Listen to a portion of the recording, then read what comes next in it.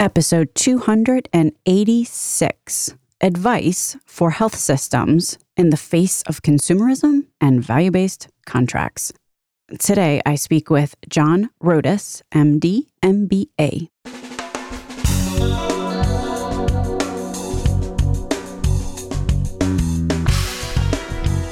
American healthcare entrepreneurs and executives you want to know. Talking. Relentlessly seeking value. John Rodas, MD, MBA, is an OB/GYN specializing in high-risk pregnancies. He's been a board examiner and a department chairman. He's been a COO and a CEO of a 600-bed level 1 trauma center. He's also an author working on a book to help consumers make better choices. Dr. Rodas has said he feels an inflection point is coming in the transition to value. First, we have the pressure of large employers. Second, we've got doctors themselves who are being crushed by the current environment and who may also have realized that FFS is kind of risky in the middle of a pandemic. The third force toward the inflection point is the new breed of fee-only transparent brokers. And then fourth, we've got the government, particularly state governments, who are struggling fiscally coming out of this pandemic and also realizing that the current healthcare system is pretty rigged to profit on the backs of taxpayers and firefighters and teachers. In the face of this transition, health systems who aren't keeping up with the times are at increasing risk. Given that Dr. Rodas has held pretty much every job in healthcare at this point, he's probably the perfect person to ask how to quantify that risk, number one, and then what health system leaders should be doing in the face of it. My name is Stacey Richter. This podcast is sponsored by Aventria Health Group.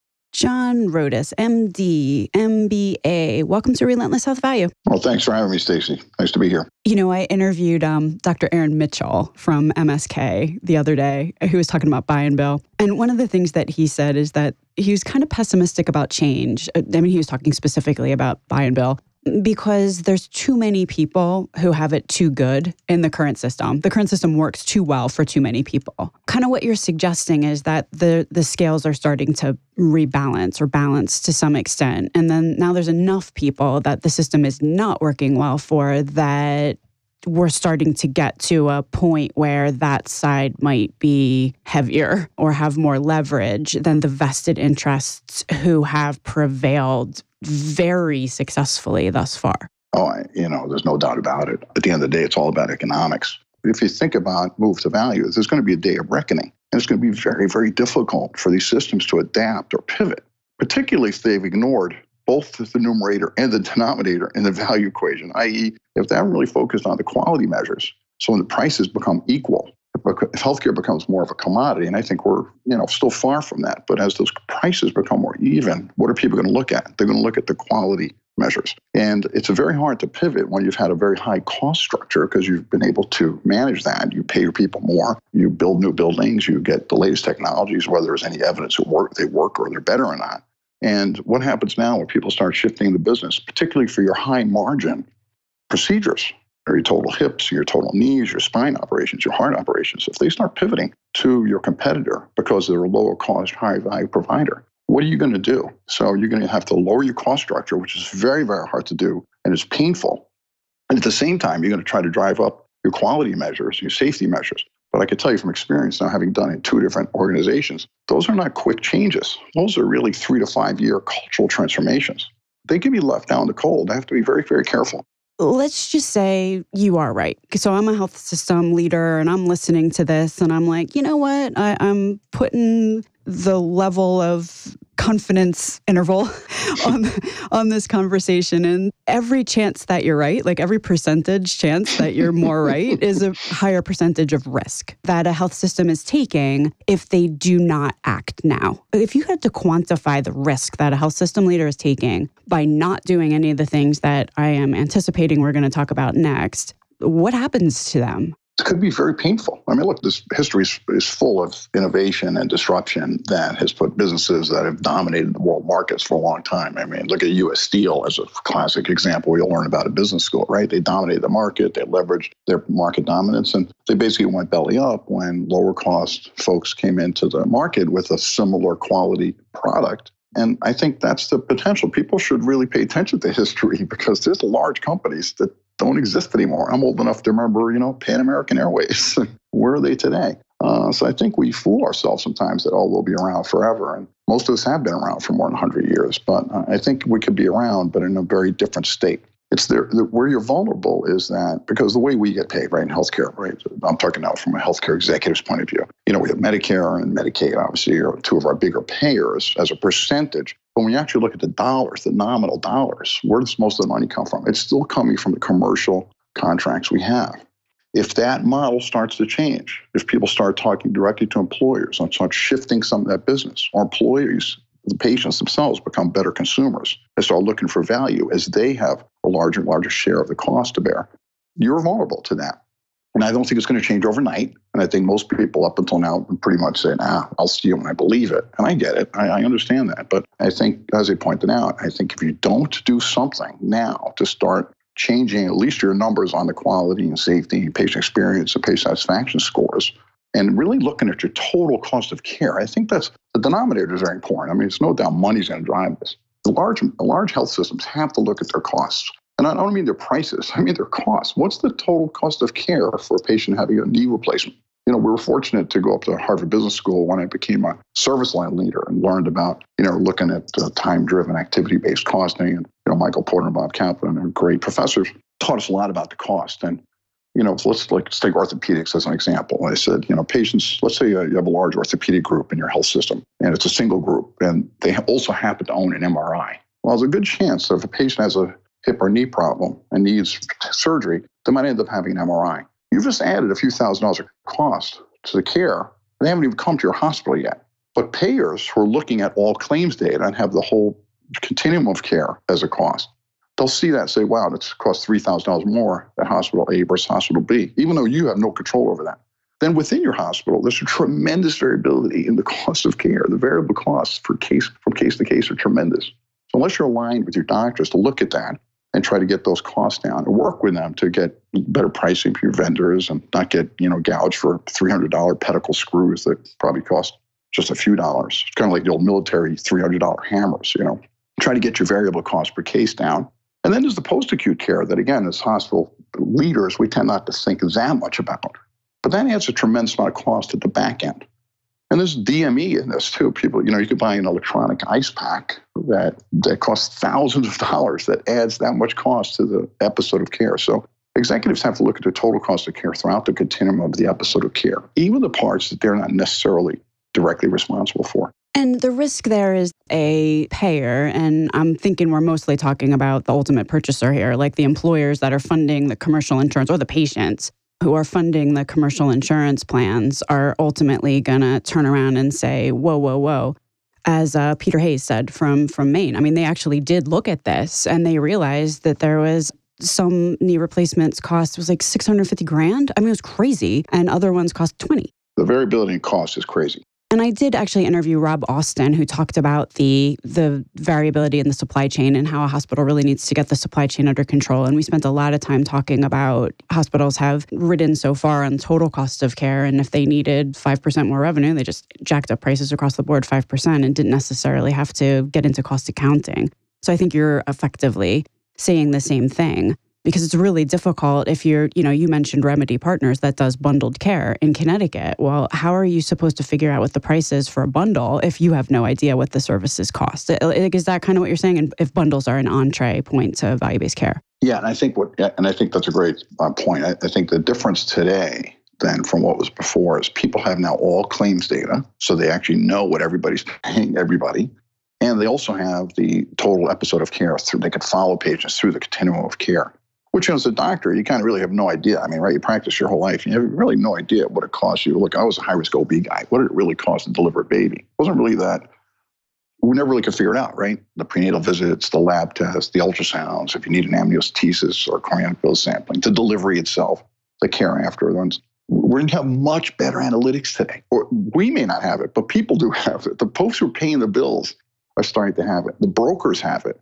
And I think they're the ones who can go to the employers in a different way than it used to. I was, when I was a chief operating officer, I would meet with the brokers about our own health plan. We had about 5,000 employees then, and it's a significant line item in our budget, right? And they would say, well, you can go with, they talk about the BUCAs, and, Blue Cross is going to be this, and Anthem's going to be this, United's going to be this. And it was really comparative pricing.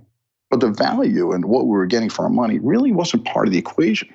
But I think now the conversation is starting to change. We say, if your last year you spent this much money on hip, knee, and spine surgery, and if your patients went to this hospital, which is just down the street, versus that hospital that half of them have gone to, let's say it's about a 50-50 split, you would save yourself $3 or $4 million.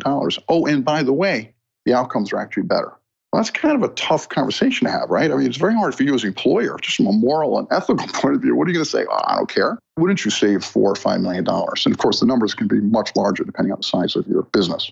And so then you've got health systems. I think the point that you're making is becoming more clear that if I'm a health system executive and I'm not paying attention to those dynamics and, layer onto that, health systems aren't just competing against local health systems any longer because there's medical travel and there's plenty of employers who are very okay to send employees to even a different state if for some of these high cost procedures or sometimes even a different country. But then also a whole other layer of competition wherein health systems are not competing against health systems any longer. You were talking about the disruption, the Clay Christensen disruption sort of, idea coming out of Harvard. And there are new players coming in. You got Walmart, you got occasionally Amazon, you've got Iora, there's a number of different care models, apps that are coming into play, which could potentially disintermediate some of these revenue generators that the health systems are looking at. You've mentioned value a couple of times. What's the formula that most use as they calculate value? Well, I think when, as I said, you go up to Harvard, you'll learn value is, in anything actually, value is quality over cost, right? And I think, my personal focus over the last decade or so really has been to drive the numerator of that number, which I felt at that time I had more control over. And what goes into the numerator of quality? In my mind, is kind of 4 domains that go into it. There's actually quality patient outcomes. I think there's safety output first, I think, because you always have to put safety first. So I said safety, quality outcomes, patient experience, and then patient satisfaction. I don't put those in any particular order. I think they're all very important. There's a lot of overlap between them, but I see them all as variants on a theme, and I think those elements can be modified. If I'm thinking about the 4 things that you just mentioned, safety, quality, outcome, satisfaction, it could have be one of those in the eye of the beholder things. Even Marty Makary was talking about, he asked one of his patients why they came to Johns Hopkins, the most reputable place for certain kinds of oncology surgeries. You know what I mean? With the best surgeons in the world. And the person answered, oh, you have great parking. So how do you think about, who is looking at this numerator that you're talking about? And do you feel like there's enough shift or variation in what various parties are looking for that it's tough to find the kind of the center point? It's a great question. And that question is why I'm writing a book, because I realized that people look for different things. And, you could, if you're shopping for a car, you could do a side-by-side comparison in about 2 minutes with any of multiple websites. Let's say Edmunds.com. And I could line up the 2 cars I'm interested in side by side. And for me, because I'm tall, and I'm more torso, right? So I sit like somebody 6'4". So front headroom is important to me. And I tend to drive fast. So braking is very important to me, right? Not 0 to 60, it's 60 to 0 is actually more important. But if you have teenage kids and a family you drive with, rear leg room might be more important. So some patients actually might really care a lot more about the service and the quality and the food and the parking. Other patients are going to be much more concerned about the hospital-acquired infection rates. And unfortunately, the data, while it's all out there, is very clunky. It's very hard to navigate. And, I said earlier, I'm a free market economist. The problem in this market, it's not that free. I don't mean it from a cost point of view, but there's really opacity regarding all of both the numerator and the denominator of the value equation. So how the hell are people supposed to shop if they can't really figure out anything about the quality or the cost? But they know what's important to them, to your point. They wish they could find it, right? And my point is trying to help them say, here are the things that you can look at and in the public domain to compare one hospital to another when you have a choice. What I was going to bring up is that there are certain people, I don't know that you can ever count on a consumer. There's just such an asymmetry of knowledge. Will a consumer ever be able to know that one treatment regimen is better than the other and they got shoved down the one that's the most lucrative, but perhaps isn't the most evidence-based? Most consumers, if you ask them, is your medicine you receive evidence-based? They'll say, oh, yes, it certainly is. And until, at some juncture, they figure out that it's mostly not. You know what I mean? And I'm of course, kind of being cynical, but at the same time realistic that you can't pit, and I think we see this on the internet all the time, to my great dismay and frustration. You've got some random person who read 3 pages on the internet actually thinking they're going to have a debate with someone with 4 postdoc degrees in epidemiology. Do you know what I mean?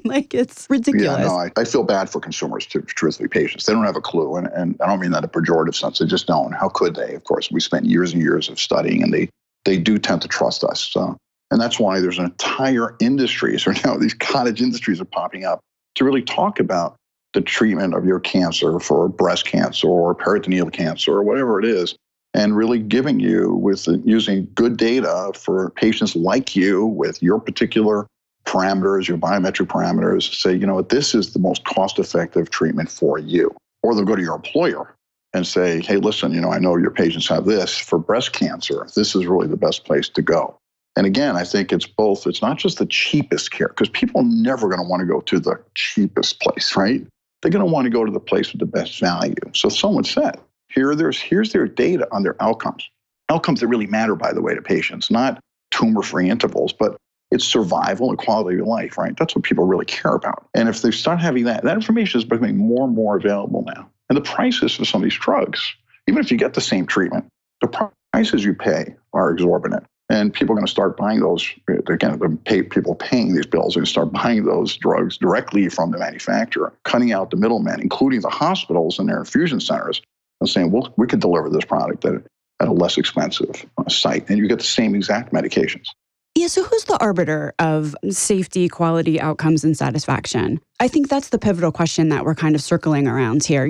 Is it actually the consumer or is it the employer? And who is most equipped to actually be the successful arbiter? Because the numerator is half the equation here. And if there is any number of definitions of what good looks like from that numerator standpoint, that quality standpoint, then do you have different health systems competing against different market segments? Do you have, you know what I mean? That makes it a tougher go. It does. And again, the lack of transparency is a factor here. But look, if I need a knee replacement, let's just say I'm a 50-year-old so-and-so and I need a knee replacement, now, especially now during this time, there's things now that I actually might be paying a lot more attention to than I ever did before. First of all, the outcome that matters to me is, one, am I going to be okay functionally? And when am I going to get back to work? And those are probably the most important parameters. My employer, of course, has a vested interest in trying to get me the best value, right? Particularly the cost, because as you point, that's the easiest part of the equation to get. And during this pandemic, I might start paying attention to, how does that hospital do with hand hygiene or hospital-acquired infections or readmission rates for a total hip and knee replacement? And if they say, gee, that hospital is twice the readmission rate, and there's a lot of variability here and state by state and within the same cities and for procedures, you might really start paying attention to it. And I do believe, why wouldn't they? Part of the reason they haven't up until now, as I point out, is it's just too hard to get the information. They don't even know they can get the information. They don't know enough to say they can ask those questions. And again, part of the purpose of the book is to really empower the employee and say, or the patient, say, look, you can ask your doctor, what are their outcomes? You can look for another opinion. You should get a second opinion, decide. Maybe you don't even need the operation. I think people have been very reluctant to do that up until now because they've trusted their physicians. They've trusted their healthcare providers. But I think that trust is starting to erode. And, either employers are going to start to drive and educate them, or the employees themselves, the patients themselves are going to start looking at it. So basically, Dr. Google is going to come out on top? Yeah, again, let's think about it. There's not a purchase you make. Healthcare is the craziest business on the planet. There's no doubt about it. From a business point of view, it is the most bizarre business, right? You get a service.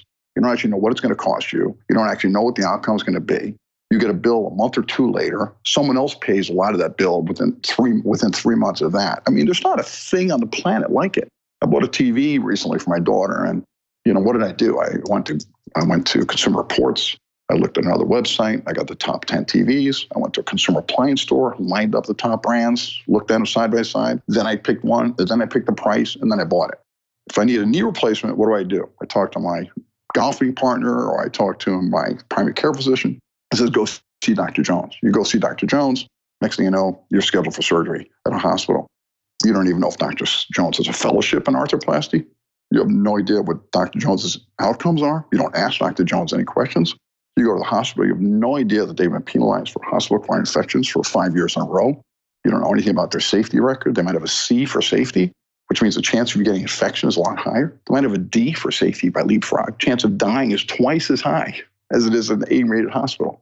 It's kind of crazy, right? We make, Richard Thaler won the Nobel Prize a couple of years ago for behavioral economics, talking about how irrational people are in making major purchases. And this is a classic example of it. So it sounds like what you're saying is that this is going to be very consumer driven. And you have a lot of esteemed colleagues that are saying the same thing, that, at the end of the day, we're coming down to a consumer revolution. And, you've got the employers and whatnot that are kind of, adding some spice to the mix. But at the end of the day, it's consumers that are leading the charge here. Is that what I'm understanding you say? Well, I think it's payers, at the end of the day. Who's paying for this? And traditionally, we think of payers as the insurance companies. But you and I both know the insurance companies aren't really paying anything, right? We're paying as citizens to our taxes, right? We're paying Medicare and Medicaid. Marty McCary talks about almost 50% of total tax revenue goes to pay some kind of healthcare costs, either Medicare, Medicaid, military health benefits, veterans health benefits. That's almost half of our dollars that we pay. So we're paying, and the employers are paying. It's really not the insurance companies. So I think it's going to be a revolution driven by the payers at the end of the day, and the consumers are an important part of that because they also are continuing to pay a disproportionate share compared to what they did in the past. Okay, so let's get some advice from you. I am a health system executive right now, and I am hearing what you're saying and adding and subtracting and toting up the difference and thinking to myself, what do I do now? If I'm specifically talking about the numerator, let's just start there, the safety, quality, outcomes, and satisfaction side of top of the equation there. I know, because you just said it's a multi-year process, but what do I start? What's my first foray? What I would do, and what I've done, I think first, you have to understand, you have to look yourself in the mirror, actually, and see how do I look in the public domain? If anyone was looking, and I'm not saying they have been looking, but if someone's looking, what are they going to see? And I think look at your safety record on Leapfrog. They come out every 6 months. Don't just look at the latest one. Look back over, it's easy. Go to the website. Look at the last 4 years. If you've got straight C's for the last 4 years, you have to start asking yourself why. But you got to go beyond the actual letter grade. And I think most of us as hospital presidents, executives, you tend to just look at the letter. You don't look and say, well, what are the 28 measures that go into those scores? And which are the ones that we're way behind on? And where can we do better? These are important things, by the way. These are things that hurt patients, right? They're falls with injuries. They're operating on the wrong people, operating on the wrong body parts, leaving stuff inside of people. These are not small things. They're really important to people, right? Same thing for quality. Look at my star ratings. And, the American Hospital Association kind of lambasted the CMS for putting out their star ratings, and they were against it, saying it's basically fake news, as it would be to summarize as to their argument. And I think it's kind of like when you get a C in college. What do? You blame the teacher, you blame the exam. Did you ever notice the kids with the A's never complained? You got to really take a good look and say, why did we get a C? Why did we get 2 stars and not 4 stars or 5 stars? So the reason, just to understand what you're saying, the reason that you're suggesting that is not necessarily because some consumer is going to go look at it. The reason that you're saying that is because it is actually a valid metric that works for you too. You can go in and see if you leave a sponge inside of a patient and they have to have a second operation, regardless of whether they even realized what happened, you're going to have a dissatisfied patient on your hands. Yeah, absolutely. You know what? If you don't do it because it's just the right thing to do, which I would argue it's just the right moral and ethical thing to do, you actually should do it because it's the right business thing to do. I worked on a hospital that was almost uninsurable in the third market. In London, we'd go to buy insurance, and the claims history was so bad they wouldn't want to sell us insurance. And over years, we got to the point where they were more than happy to give us insurance. So we were getting rebates back on our excess carrier because these things are all related. If you provide better care and your patients are happier and you cause less harm to them, you're much less likely to be sued. So besides the fact these are your neighbors and your friends and your board members and your own colleagues who are potentially being harmed in your own hospital, you can actually lower the costs, your own costs. So do it for the business reasons if you don't want to do it for the moral and ethical reasons. So effectively, you can use some of these rating systems that you talked about, and there's several. You've got US News, you've got Leapfrog, you've got CMS. I interviewed Dr. Carl Billamorio that kind of compared and contrasted them. So pick one, pick two, pick three, and use it as your own dashboard, really. Exactly. And listen, I've been blessed to be, last hospital I was at, we had 4 stars. We had A's 7 out of 8 times the last 4 years. We're on IBM Watson's top 100 list, Newsweek's top 1,000 list. So I kind of know what you need to do to get there, but I also know it takes time. I think too often as a healthcare executive, we delegate these things to individual people, right? So we have somebody who's in charge of patient satisfaction, and someone else who's in charge of quality, and someone else who's in charge of safety. But, as I pointed out earlier, when I was a chief medical officer, I had all those domains under me. And I realized those are two things. A, there's tremendous overlap, and it's kind of all variants on the theme. So you need to get, I think, my suggestion is get those folks in a room, and they need to understand that's important to you. You make it personal, that this is important. These are important measures for us, not because don't tell them it's the right business thing to do, just tell them it's the right thing to do for our patients. And you get a little you can play the shame and guilt card a little bit if you're getting C's and D's or 2 stars. And, you got to ask yourself, is our goal to be running a mediocre hospital? I don't think so. I think most of us want to do better than that. It has been said any number of times by any number of people on the show, and I think you're saying the same thing. So you're in very good company that an initiative like this must be driven by the C-suite. Like, it can't be something that the CEO or CFO really, or COO says, okay, you in the surgery or you in this department, you guys need to figure this out. Like, this is your problem, quality department. It has to be something that somebody in the C-suite is taking personal interest in and really operationalizing. Is that what I'm hearing you say? Absolutely. I really think it has to be from the top, to be honest with you. I think all too often I hear hospital executives, poo-poo the data, they question the data, they say, oh, you pay Leapfrog to get the grades. And the truth is, the data comes from us. We actually, by and large, most of this data either comes from us or from our patients through surveys. So it's not really rigged. It's not really fake news. I think you have to take ownership. That's my sense. Take ownership, make it a priority, make it personal. Talk about your patients again as your neighbors, your friends, your colleagues, your own employees. And I think if by doing that and showing the data to your team so they know you're familiar with it and asking why we're not doing better, I think you could really drive change. The only caveat I say is, remember, it takes time because some of these things they're rolling 12-month scores. CMS tends to be over a 2-year period of time. So you can't change it overnight. You can't change patient experience scores overnight. You could change it a small percentage every year over 5 years. But you'll look back after 5 years and go, wow, look how far we've come. Okay, so we've got, number one, look at the data dashboard and actually stop making excuses and start doing something. That's what I'm understanding, number one. Number two is, C-suite, you got to take ownership for this. Like, you got to make it a core imperative. Like, you have to make sure you're managing this or make sure you're measuring it because then it's going to get managed. What else? I think you pointed about the cost. You asked about that. You can't ignore the denominator, right? Listen, I'm not that naive that people are going to pay more because your quality and safety scores are great. That's just not going to happen. There's no real Four Seasons business in healthcare where people say, oh, I'm going to go there because, to your point earlier, the parking is great, the food is great, they got a lobster dinner. Yes, there are some people and some, I worked in Fairfield County, Connecticut for a while, so there are certainly a subset of folks who those things will be important. But by and large, most people are not going to pay more for that. So you really have to pay attention to the cost. And I think I would say, look at the entire episode of cost, the total cost of care from the time a patient sees a doctor, whether you're an employee or not, just from the time they see them till they get into your hospital, what happens when they're in your hospital on the cost side. Look at the variable cost per case for your 10 orthopedic surgeons or 10 spine surgeons and really start looking at the differences with them, sitting down with them and say, hey guys, you have to get good data because they're going to question data right away. So there's an investment you have to make in making sure you get great data regarding their outcomes. But then you have doctors, we're all type A personalities, and nobody wants to be a below average physician.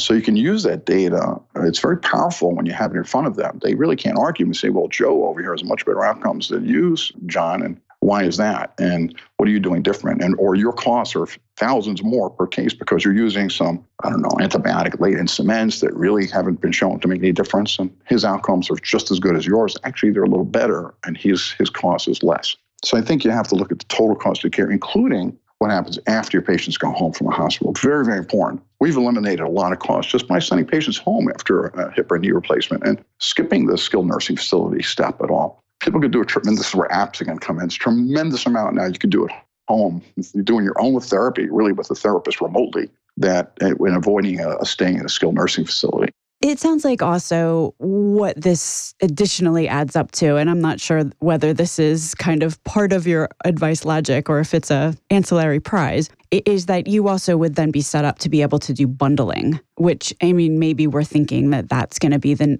first. It's a lot of times how people dip their toe into value-based care is by doing bundles of services. And you have to do all of the things that you just said in order to effectively put together a bundle and not lose your shirt.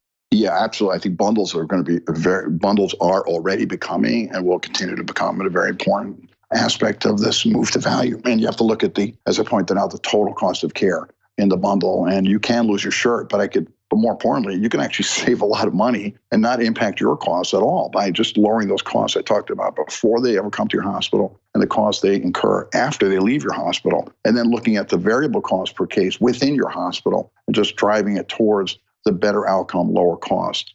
You can save thousands and thousands of dollars per case. There's no doubt about it. But you have to engage your physicians. They have to be part of this. And again, it can't be about we want to provide cheapest care. We want you to use the cheapest implant. No, we want to just show them because they don't know the variability either, by the way. I think again, we think the doctors know all this. They have no idea about what the total cost is. They're often shocked when they see the price we pay for the things that they use. I think bundles are important. I think people are going to want warranty. We have a warranted episode of care for our patients that have hip or knee replacements. And we've had patients come from Florida and Chicago and have had great experiences. But I think most healthcare is still local.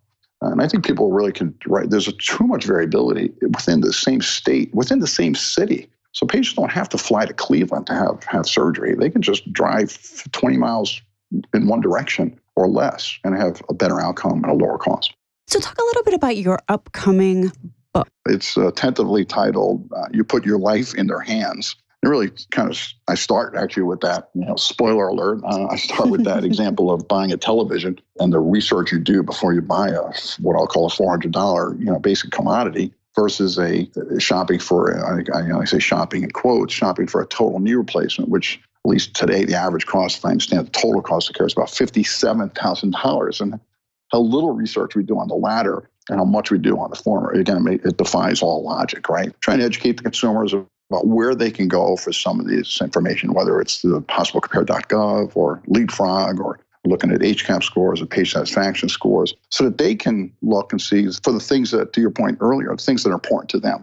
The book's not out yet. Where can people go to keep up with the latest on you, my friend? Yeah, right now they could reach me at john@aristahealth.com.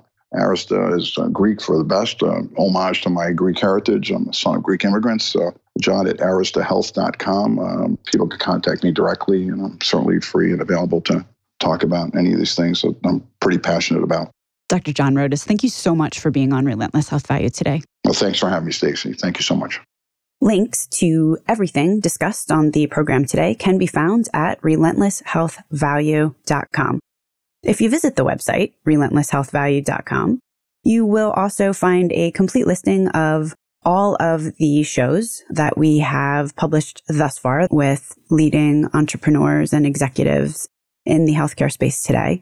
Another cool feature is, you can subscribe to the show so that every week the episode is automatically sent to you, so you don't have to remember to go to the website to download it.